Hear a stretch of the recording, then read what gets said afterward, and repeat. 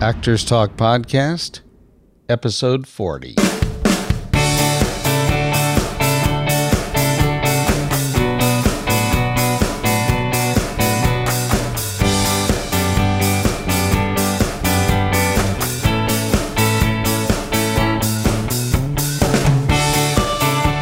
Hello there. Thank you so much for joining me on Actors Talk. My name is Tommy G. Kendrick. I am the producer and host of our digital get-together. And before I go any farther, I want to thank the folks at Audible because they are our sponsor for this episode of Actors Talk. Go to audiblepodcast.com/Actors Talk. That's audiblepodcast.com/Actors Talk for your free audiobook download. Thanks for joining me for episode 40 of Actors Talk. In case you don't know, maybe this is your first time here, I am Tommy G. Kendrick. I'm an actor based out of the Austin, Texas area. I lived in Hollywood from 1978 to 1994, I think it was. And I've been here in Austin ever since. This is a great filmmaking community. It's a great community of writers and actors, and I love living here. I especially love living here more now that the legislature this year did a great job of significantly improving our film incentive, and so we're getting more production already here coming back to Texas, and we love that. The show Revolution is shooting here in Austin, 22 episodes, I believe they're doing. So we're really excited about that and for other productions coming to Texas. Thank you very much. There's a podcaster named David Jackson who teaches podcasters how to podcast, and he does a feature on his show where people call in and they say, because of my podcast, this happens or that happens. Well, if I were calling Dave's show, I would call in and say, because of podcasting, I get to talk to people like John Badham, film director John Badham, television director John Badham, the director of some really, really successful films from the mid-'70s through the late '90s. Especially, we know John Badham for Saturday Night Fever, which was only his second film. And to direct in only your second film, or at all, actually, one of the highest grossing movies in Hollywood history, a film that helps define an era, really, that made a huge star out of John Travolta, that indelibly ingrained the music of the Bee Gees in with our film-going experience. Just so many things involved with Saturday Night Fever. John Badham directed that film, and it holds up today just as well as it did in 1977. If you go back and look at it, it's really startling. The performances are real and true. The script is gritty and raw and urban, and it works today just like it worked then. It's a very, very fine film. But that's not the only film that John Badham directed. He directed the great Frank Langella in Dracula. He directed Richard Dreyfuss in Whose Life Is It Anyway? And also in Stakeout and in Another Stakeout. He directed the great Roy Scheider. God, I loved Roy Scheider. In Blue Thunder, he directed Matthew Broderick and Ali Sheedy in War Games. God, I remember being in the theater watching War Games and how technologically advanced it seemed then. Now the technology of that film is certainly dated because it came out in 1983 and computers have changed a bit since 1983, but thematically it remains very, very on point. One of the first films, maybe the first film, I'm not sure about that, for Matthew Broderick and Ali Sheedy, who both give terrific performances, and we get into a discussion to some degree of War Games and how it is that a director comes in and replaces another director and what the challenges are, because that was the case with John Badham and War Games. We'll get into that in the interview. Well, that's enough what we're going to talk about. We'll be starting our discussion with John Badham, or I will be, it's just me here. I will be starting my discussion with John Badham about his new book, John Badham on Directing, Notes from the Set of Saturday Night Fever, War Games, and more. So enough rambling from me. Let's get to that interview with a terrific film and television director and a really nice guy. Boy, I love talking to him. John Badham. Here we go.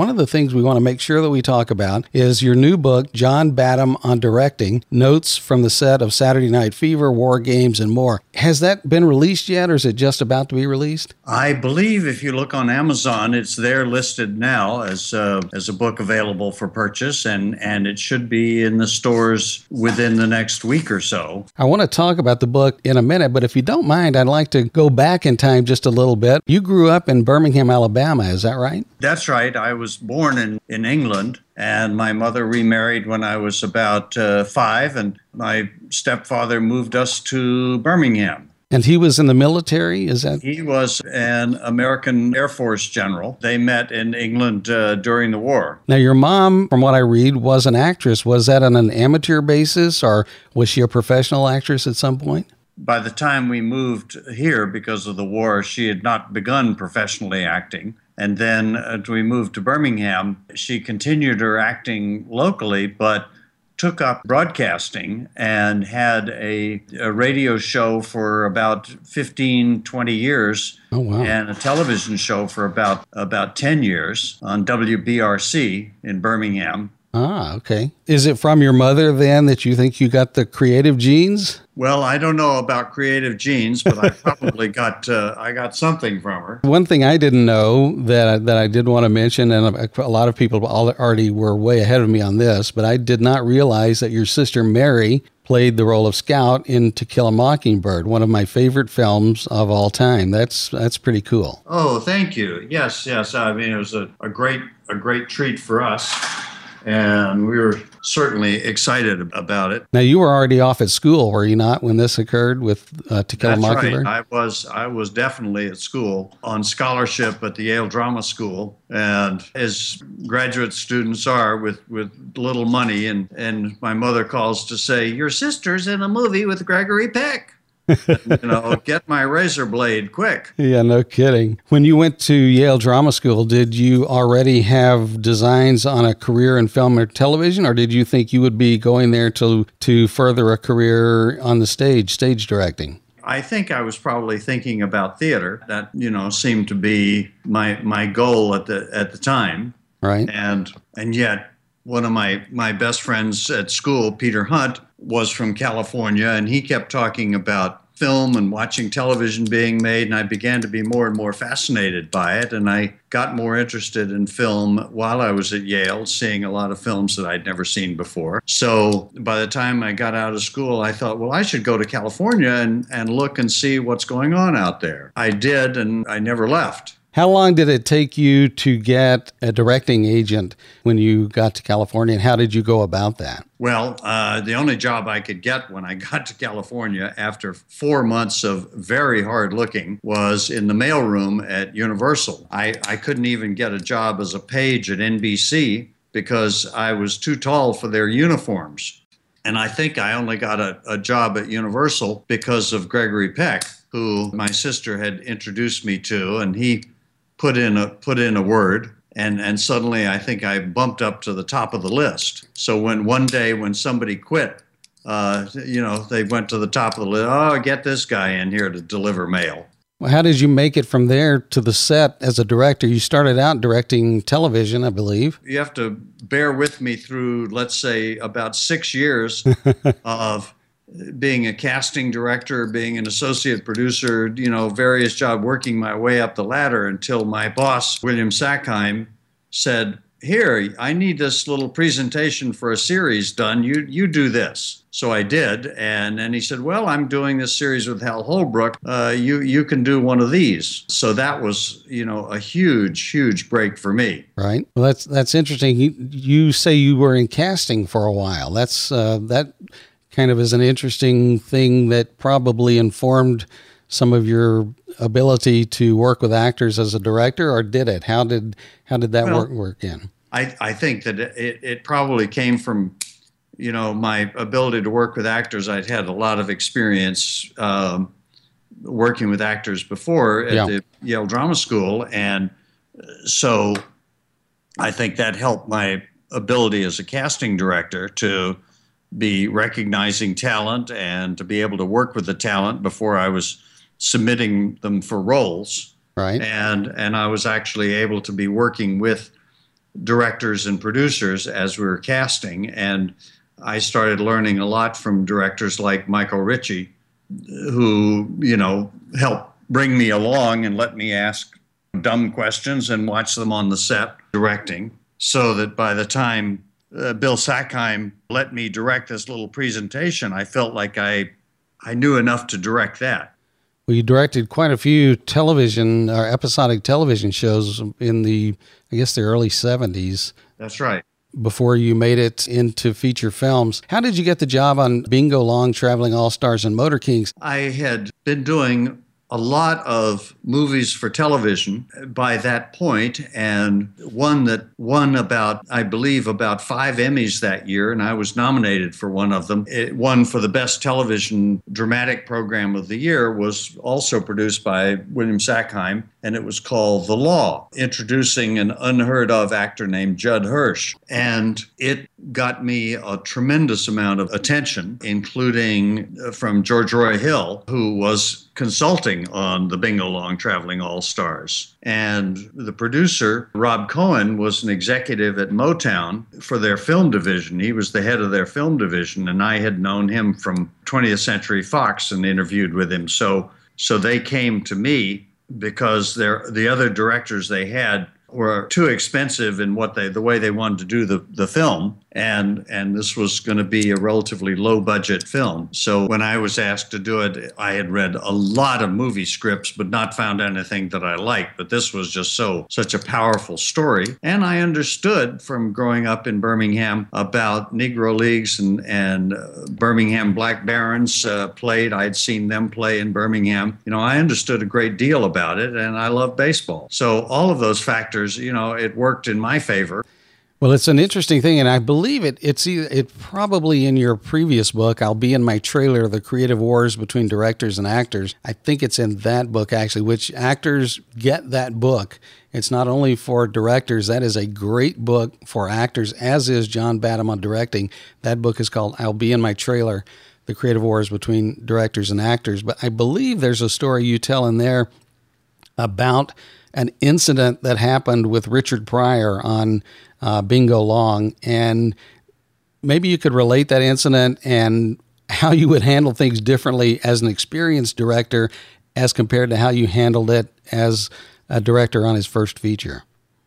Well, one of the things that's very common with young directors is kind of standing your ground when people are trying to tell you what they think ought to be done. And it's very common for young directors to get extremely defensive. And so when Richard and I went to have a conversation about something that we disagreed about, I stood right up to him and was very defensive. Well, I wouldn't do that today. I would know to listen to him the way I listen to my daughter when she comes to me and tells me that her teacher is terrible, or she feels awful, and instead of disagreeing with her, I'd say, well, tell me more about it, and what do you think? And so I got a little bit sarcastic with Richard, which definitely angered him, and he almost left the movie. But my producer, Rob Cohen, was smart enough to get him to come back, and Richard and I made up. Today, I would never use sarcasm as a tool. I banished it from my vocabulary, and that's what I try to teach my students now. Right. That you have to treat people as adults and not play like you're in high school. The first third of your new book, John Badham on Directing, is really sort of a carryover or continuation, maybe, in my terms at least, of your previous book, I'll Be in My Trailer, because it deals extensively with the relationship between directors and actors and things to do and things not to do. And one of the biggest words that jumps out at me from the first part of this new book is the word trust, and how it's so vital that an actor trusts the director and vice versa. What are some of the common mistakes that younger directors make in terms of not getting the actor to trust them, and what can they do to make that a better situation? Many directors, young, old, and experienced, seem to think of their actors as pieces of machinery, expensive pieces of machinery that you order up. Just like you order your cameras and your lights and your sound equipment, you say, well, I need, one of this. And you order them up and you expect them to show up on the day of shooting and behave just like your camera would in working order. Well, you can't do that. You're dealing with human beings. And you need to bond with these people who are, first of all, probably nervous about coming to work with people they don't know, with directors they don't know. They are nervous about exposing themselves. Your camera isn't nervous about exposing itself. It exposes all day long. Indeed. Things as simple as literally calling the actor up after you've cast them and saying, boy, I'm really glad you're with us, and what can I do for you? Can I help you? Is there anything you need? Anything you're worried about? A simple 20-second phone call will work miracles. But I show up on the set at 6 in the morning and catch them in the makeup trailer and say, and how are you doing today? And what do you feel? Just simple bonding with them that way. And as I said with Richard Pryor, if they come to me and say, I'm a little concerned about the opening of this scene or this piece of dialogue or this wardrobe or my shoes, I right away stop everything I'm doing and I'm say, well, tell me more. What are you thinking? Just go ahead and expand on it. Just these simple little things create a great deal of trust that the actor thinks, I can raise problems with this guy. This guy is going to listen to me, is not going to make fun of me. Oh, yeah, your shoes don't fit, right? There's nothing like that. And why do we care about the trust? We care because a trusting person is going to give you more of their creativity. A person who doesn't trust you is going to say, I'll just give him what I know is safe. Right. I'll give him my same old man character or my same old Marilyn Monroe lookalike, but I'm not going to expand myself because, I don't know if he's going to make fun of me if I do that. So I'll just go with what I did in the audition. And that's not good. You want creative people. The actors are our creative partners, and we need to get them in the spirit. So it's not what actors must do for us. It's what we must do for actors, to paraphrase a certain great ex-president. In my situation that I've observed over a number of years, the directing I've gotten in supporting in smaller roles has mostly been, if the director didn't say anything, it must be okay. Because they only said something, if they wanted an alteration. And so, right. That was very unlike for young actors coming into the business, to expect the director to converse with you. First of all, they just don't have time for that, especially for smaller parts and on an episodic show where they're moving, right?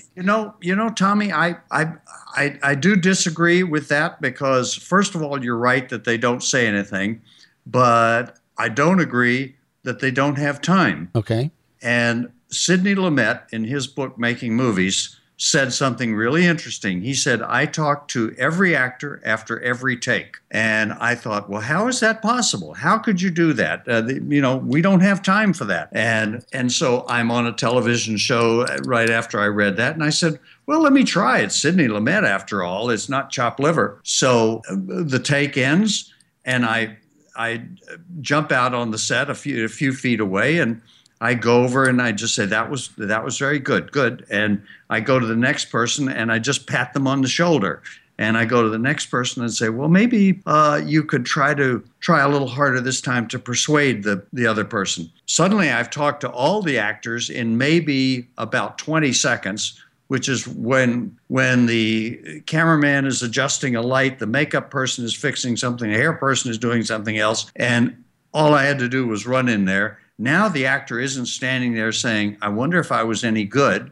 I wonder if we're doing this again because I sucked. Right. And he's just hoping I'll get better. All the things that run through your mind as an actor, you've done it, and you're just wondering, what the heck are we doing this for? Well, and the natural inclination is for the actor to think it's their fault somehow. That has to be done again. Yeah. Of course. That's why we're doing it again, because that actor screwed up. And you as an actor, think it's you. It's just in our nature. And so just the slightest bit of encouragement, just like if you go to an exercise class and the teacher comes by and touches you on the shoulder, you know you're doing the right thing. And you need that little bit of encouragement, and it really helps tremendously for the actor's morale. It really does. And as you say, it can be something as simple as a touch on the shoulder or a look in the eye and a sort of a thumbs up visually or whatever. And,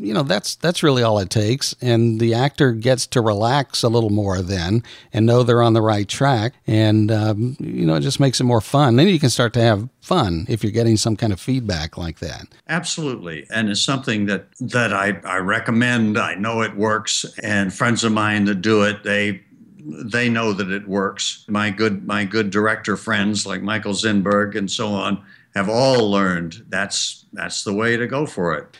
Just a reminder, I'm speaking with film and television director John Badham, and we're talking about his book, John Badham on Directing. What a fortuitous event that this episode of Actors Talk is sponsored by the great folks at Audible. If you go to audiblepodcast.com/Actors Talk, sign up for their service, you get a free audiobook download. I am very happy to say that this book, John Badham on Directing, Notes from the Set of Saturday Night Fever, War Games, and More, is available at Audible. audiblepodcast.com/Actors Talk. You just go there, use that link because that helps out the podcast. audiblepodcast.com/Actors Talk. You sign up for the service, you get your free book download. I highly recommend that you make that free book download, this book by John Badham. But maybe you already have the book or you want to get a hard copy and dog-ear it and underline it and all that. I get it. It's that kind of book. Well, you might like 12 Years a Slave. That is a wonderful book that is the basis for a highly anticipated film that's coming out later this year, 12 Years a Slave, that is narrated by Louis Gossett Jr. There's also a great book called Final Cuts, The Last Films of 50 Great Directors. What happened to Billy Wilder that he couldn't get a job directing a film during the last 20-something years of his life? This is the man that wrote and directed films like Some Like It Hot, The Apartment, Irma la Douce, Stalag 17, Lost Weekend, Double Indemnity, and he couldn't get a job directing a film for over 20 years before he passed away. That's what this book looks at, The Last Films of 50 Great Directors. I want to call your attention to One Less Bitter Actor, written and narrated by Marcus Flanagan. Marcus has been a guest on Actors Talk. I recommend this book every chance I get, especially to beginning actors. One Less Bitter Actor is a book that has got to be in the library, whether it's hard copy or the audio library of every actor, especially every beginning actor. One Less Bitter Actor, written and narrated by Marcus Flanagan. All of those books and 150,000 more are available if you go to audiblepodcast.com/Actors Talk. audiblepodcast.com/Actors Talk. That helps you out. You get the free download, and the podcast gets a little bit of help as well to keep delivering to you absolutely free content. audiblepodcast.com/Actors Talk. Now let's get back to my interview with the terrific John Badham about his book, John Badham on Directing. How did you come upon this style that you used in the first book and that you've continued through, where you discuss a topic for a bit and then you have so many great professionals who have contributed to both these books, who will relate an anecdote or a story or a point of view that either agrees or maybe in some cases disagrees with what you're discussing? How did you come upon that style? I realized that I probably know only a few answers that I can rely on, and I thought I should go out and interview any director that would sit down and talk to me, any director that I respected and trusted. So when I could get Sidney Pollack or Mark Rydell or Steven Soderbergh to sit down with me, and we would just talk about how do they work with actors. Later, I would go back and pull their interviews apart, so I would separate things they said into different topics. And then if I'm writing about rehearsal, I could just go and say, well, what did Steven Soderbergh say about rehearsal? And what did Sidney Pollack say about it? And I would find very differing points of view that they feel quite I was surprised that Sidney Pollack's view on rehearsal was quite different from mine, even though Sidney taught at the Sandy Meisner School for many years and is one of our great actor directors. of all time, just like Lumet. And I said, there's clearly not one point of view on how to rehearse, because that's just arrogant. And we need to look at all these points of view and say, what works for the situation we're in, and which kind of approach works, because every actor is completely different. Every actor's process is different. It's not like we're all trained in the same school, like the Pillsbury Baking School or something. Everybody comes from very different backgrounds, and we need different techniques. You've directed a lot of television and a lot of feature films. What are some of the differences or different skills that you need to develop when doing a television show, maybe as compared to a feature? The biggest difference between the two is how much control and authority do you have as a director. In a movie, classically, as we know, the director has a great deal of say-so. Once you get past the casting, which is usually the producer has huge say-so, and up to the point of getting a final cut out of it. But in television, you're not in charge. The producer, who is also the creator of the series, who has their life and creativity tied up in this, and you're just the guy coming along to do this week's show. So your job is going to be to try to, first of all, to try to match the style, because that's what he's bringing you in. He's not bringing you in to reinvent the wheel. He'd like you to bring in and reinvent, or give him the same wheel, but maybe the chrome can be a little shinier, or maybe you add a spoke in the wheel. You're dolling up, to use the automobile analogy. You're taking his Chevrolet and making a little fancier model for the new year. It's the same Chevrolet, but you've maybe add your own creativity to it. But you're in a much more limited environment. So a lot of the ego that you might have had as a feature director, you've got to lay that aside, because you're not going to get very far in television episodic. And you know what? That's where all the work is today. The number of features coming out is very limited, and yet the number of television shows outweighs that by a huge percentage. So that's very likely where you could spend a lot of your career working. So you better learn how to kind of fit in, and at the same time try to be creatively contributive. That's a hard thing to straddle. We'd all like to be Steven Spielberg and control everything that we do, but there's only a few of those guys around.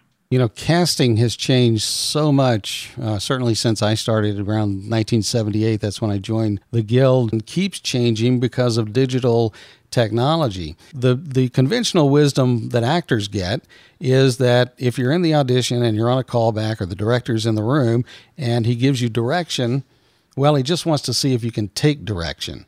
But you go into quite a bit more depth of what directors can use the audition situation for, in terms of rehearsing and working on material, don't you? Yes, because when you're sitting there and personally interviewing the actor, you begin to learn pretty quickly how to help shape the scene. The actor comes in with a certain idea from reading the sides that they're given, and you can say, well, what if you did this, and what if you tried this, so that you're actually experimenting a little bit with an actor who's in there very eagerly wanting to help and participate, and loving the feedback, loving to have some kind of a help. And if you ask them to stand on their heads and do it that way, they'll certainly give it a go. And if it doesn't work, you can say, well, that was not a good idea, not your fault. I just had this crazy idea. And by the time you've cast the role, you have learned so much more about what works and what doesn't work. And if you're only viewing people on tape, you're getting people who don't have the benefit of any creative feedback from the director. They're doing the best they can from a casting director who's probably harried and hasn't had time to, refine the role. When you're directing episodic television now, in this kind of environment that we're talking about, where casting is fast, it may be long distance, that kind of thing. When the director comes on, let's say you've been hired to do an episode of Longmire or something in New Mexico. Is that cast completely set by the time you get to Albuquerque to begin work, or is there still some casting to be going on that the director can have some influence over? Well, of course, your regular cast has been long since picked for you, but because you're arriving right around the time they're just getting to casting your episode, you can get into the mix and should get into the mix right away. In this day of email and instant video over the internet, those auditions will start flying back and forth between different executives and producers, and you better sure as heck jump in there and get your word in, because almost always they're going to pick somebody that isn't quite who you'd like. Right. So you got to get in there and fight for your person. The first episode of Nikita that I did last year was a young 12-year-old girl was the lead, and they were right on the verge of picking somebody who was dead wrong for it. Wow. And I saw one audition that somebody just like you had heard about the role and sent their own audition in on tape. And I said, wow, this girl is really good. So I got on the phone with the producer and said, please look at so-and-so again. And he looks at her and he goes, oh, yeah, Annalisa, yes, she's very good. I then ironically find out that Annalisa, the girl that we cast, had just played the lead in a movie about a 12-year-old girl and a 12-year-old boy who escaped from summer camp, that was directed by one of my close colleagues, DJ Caruso. And so I called DJ up, and I now know a lot about this girl. She does the role. But I just had to aggressively get in there and make myself part of it, or the train would have left the station without me. Talk a bit, if you can, about your experience on War Games, because this was in a situation where you had to replace Martin Brest. For whatever reason, they wanted to make a change, and you were brought in about 2 weeks into the movie. What are the landmines that you have to be aware of, and what is it that you can do immediately to gain the trust of the actors and the crew? Well, I know that Marty was on it for a long time before, many, many months, and very heavily involved in preparing the movie. And I know for a fact that he prepared it brilliantly. And it's a shame that he got into a conflict with the producers that I never got all the story on, that they felt it necessary to make a change. But when I read the script, I said, this is a fabulously funny and interesting story that is also kind of an anti-war piece. There's so much good about it. And in the theater tradition where I used to watch Mike Nichols or Jerome Robbins come up from New York to replace a director in New Haven on a show bound for Broadway, I believe in that sometimes it's necessary to make a change. So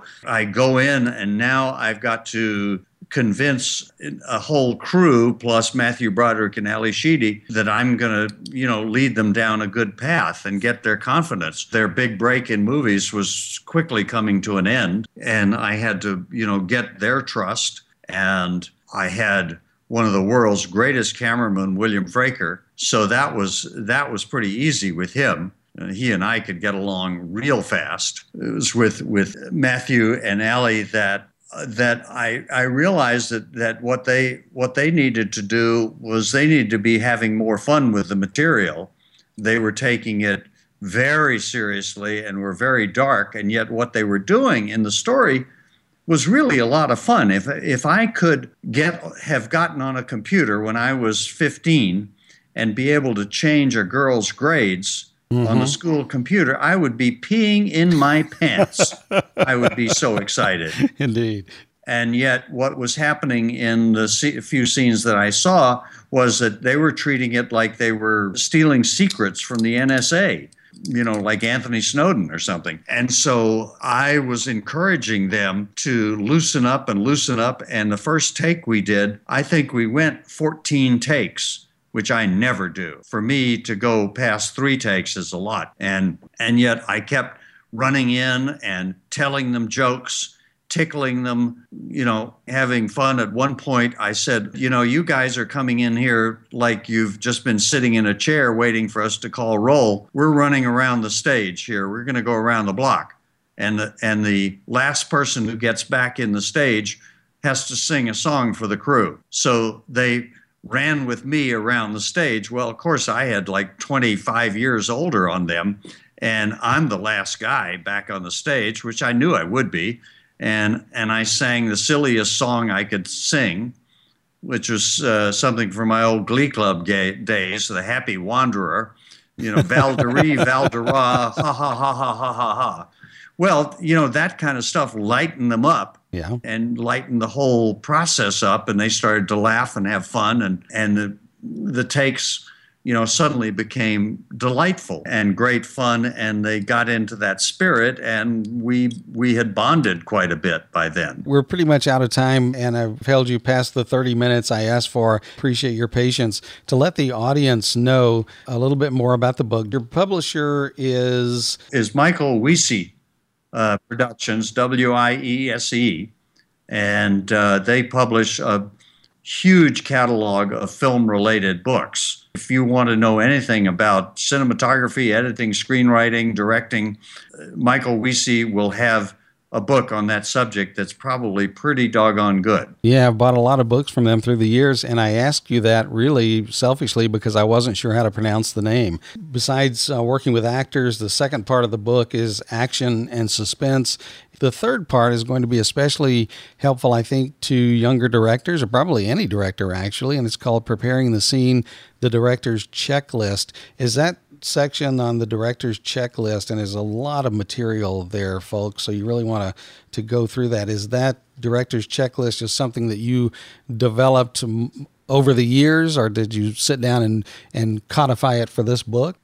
I think the latter is correct. I codified because the ideas come not only from Stanislavski, Lee Strasberg, Elia Kazan, the great directors, how they approach their material, but also my colleagues, teachers, fellow professors at Chapman and NYU, and things that they've discovered over the years about questions that you need to ask of any scene in order to kind of understand where the dramatic conflict is, where the meat is, and what will inspire your actors to do the best thing. And sometimes when you get lost, you can ask almost any one of these 12 or 13 questions to kind of spur your brain as to why the scene's not working and how we can make it better. And actors, I'd say for the actors listening, this is great material for actors as well, because breaking down scenes is certainly something that actors do as well, and this is another take at it, and I'd really recommend it. Both of these books, John Badham on directing and I'll Be in My Trailer, are just fun reads. They're not heavy textbooky kind of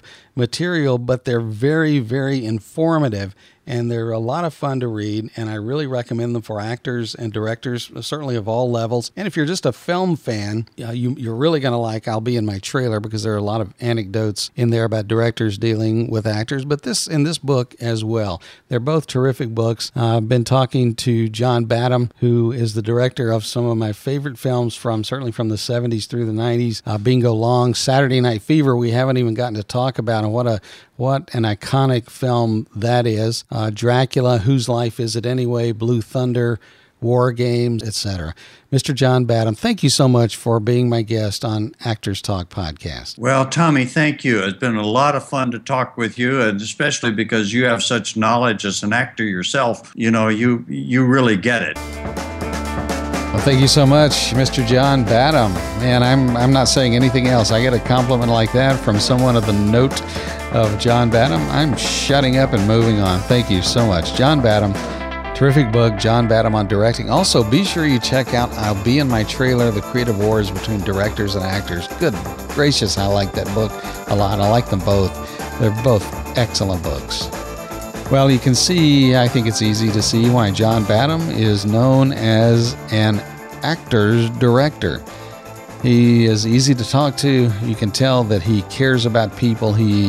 Even after a number of years in the business, you can hear the enthusiasm and the passion that he still has for directing films and working with actors and other directors. It comes through loud and clear. And it comes through in his book, in both books, very, very well. John Badham on directing, notes from the set of Saturday Night Fever, War Games and More. Thank you so much. Folks, that's going to be it. I'm going off to do a little bit of work this coming week on a web series. I'll hope to be able to tell you more about that later. I don't really want to talk about it till it's done. Lord knows if I had actually done every job that I thought I was going to be doing over the past 30-something years, my resume would be 3 times as long as it is. So when it actually gets done, which it looks like it is this next week, I'll let you know about it. Until then, I hope to see you in the movies. God bless you all. Thank you for being here. Thank you for helping me make Actors Talk a joyous experience and a wonderful thing for me to be involved in. I really enjoy doing it and hope you enjoy the content. Please let me hear from you. Go to actorstalkpodcast.com and leave me a voicemail. There are ways there that you can shoot me a voicemail. If not, an email to tommy@actorstalkpodcast.com. Let me hear from you. I really would like to know what you think about the content. Well, that's it. God bless you. Hope to see you in the movies. Until next time, this is Tommy G. Kendrick saying so long.